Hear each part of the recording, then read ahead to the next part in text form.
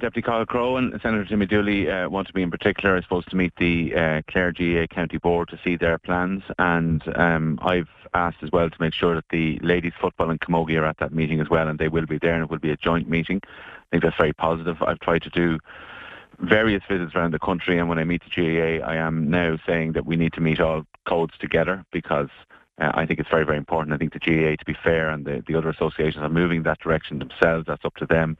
But we want to make sure facilities are available to everybody. And I think I'm looking forward to hearing what they're going to be saying to me today. I'm also going to be canvassing in the Shannon Municipal District as well, with Councillor Pat O'Gorman, Rachel Hartigan and David Griffin as well, which is, I suppose, a key target area for Fianna Fáil as well, where we've 3 excellent candidates. I know Councillor Pat McMahon is not standing. And I think we have a real chance of taking 3 seats in that electoral area, and we're going to be pushing really, really hard for that.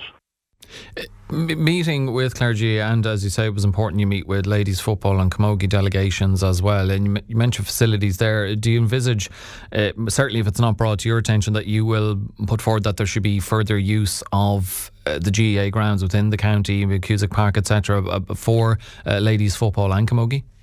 Well, we have a new rule which I introduced as Minister for Sport. If we're going to be funding any sport or any sports facility, then there will have to be similar access for men and women. So we can't, I'm not going to make a law today saying this has to start today, but if we're funding it into the future, we will be, that will be a condition of the funding. And what we've said is that there will have to be a published policy showing that access is on similar terms to men and women. And that applies to every single sport who are getting the larger grant. So if you're getting a regional grant or a large-scale sports infrastructure grant, which some facilities will be applying for, we're going to open that large-scale grant fairly soon. That will require a published policy on this. What we're asking clubs to do who have applied for this round of sports capital, and those applications are already in, they will have to certify that is the case. But for the larger grants, it's a published policy. There's, of course, been that age-old argument that the Camogie and the LGFA should come in. Obviously, they're different associations, but ultimately they should come in under the wider GAA umbrella. Is that something you would like to see eventually happen, Minister, where it would make something like this, more frequent and wider use of GAA-specific grounds by those sports? It would be easier to smooth that path.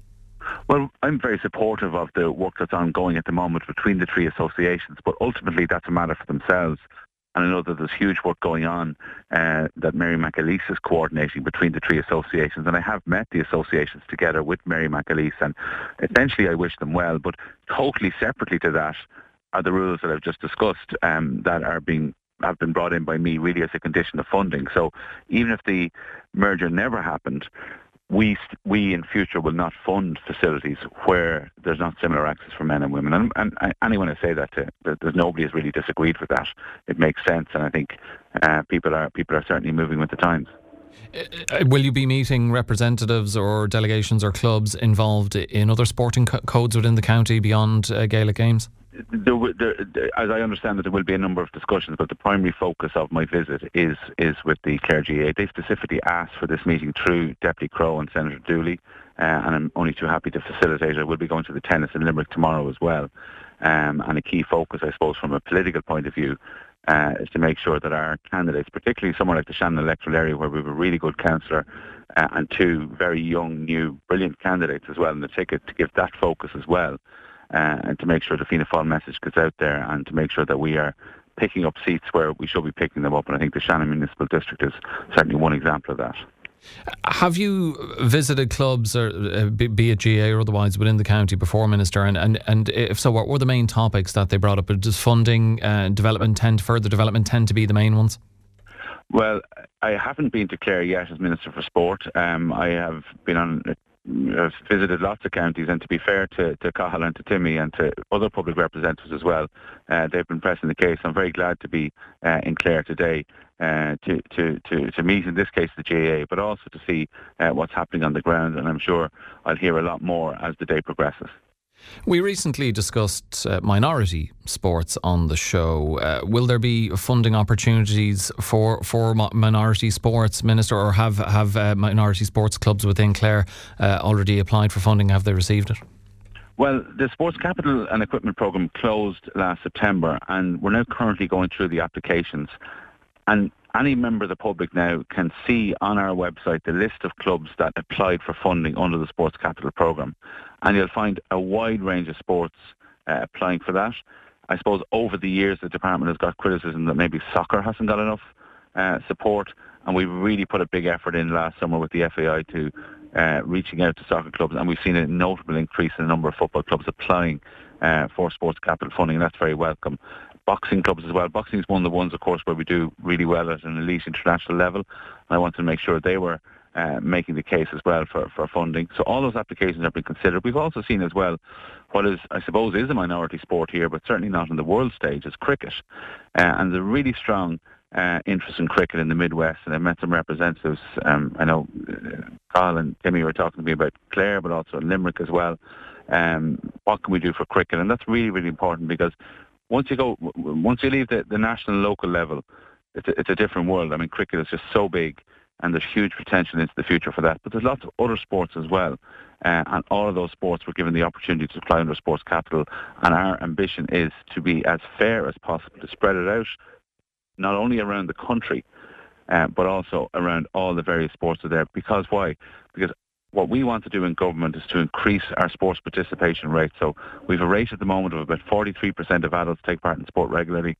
We need to up that to 60%. We've seen some progress on that, but we've got to make sure that happens, and we activate whatever sports it is to get people more active, healthier, and enjoying themselves more as well. And that's what my mission is as Minister for Sport. And in getting more people involved in sports and getting more active, one of the key areas we touched on during last week's discussion on minority sports, we spoke with a representative who's very much involved with girls soccer within Clare, and they're seeing increased participation within that sport on the back of Ireland being in last summer's World Cup, and women's soccer in general growing over the last number of years. But we do know that dropout rates in terms of sport are higher amongst girls than boys. What is the government doing, or what needs to be done to encourage more young girls to stick with sport longer than they currently are, if eventually they're going to give it up at some stage? Well, you've hit the nail on the head there, and that's not just anecdotal, and that's not just one sport. There's really serious research which shows that is absolutely the case across all sports, across that mid to late teenage girl age, and that is a problem. But there is a programme with Sport Ireland which is called the Her Moves programme, which is designed to showcase sport to teenage girls to keep them in sport, because we don't have the same problems with boys of that age, certainly not to the same extent. By the way, we want to get more boys and girls involved in sport at that age. It's probably not enough even still, but it is a fact that girls are more likely to drop out if they play sport. So the Her Moves programme is really, really important. And additionally, in last year's budget, we doubled the funding for specific women in sport programmes, and part of that money will be going into this exact area to make sure that we keep girls involved in sport. Last year, as part of the World Cup, the department granted an extra €500,000 of funding to the FAI specifically for the women and girls in soccer programmes. There were issues with the FAI late in the year, and that money was only released at the end of the year. So that money is now starting to be spent. They have that money now. And I'm looking forward to visiting some of those programmes in the coming weeks. And that will be right around the country as well. And I suppose local soccer clubs or local leagues, I suppose, can inquire with the FAI as to how that money's been spent, because that's a matter for the governing body itself.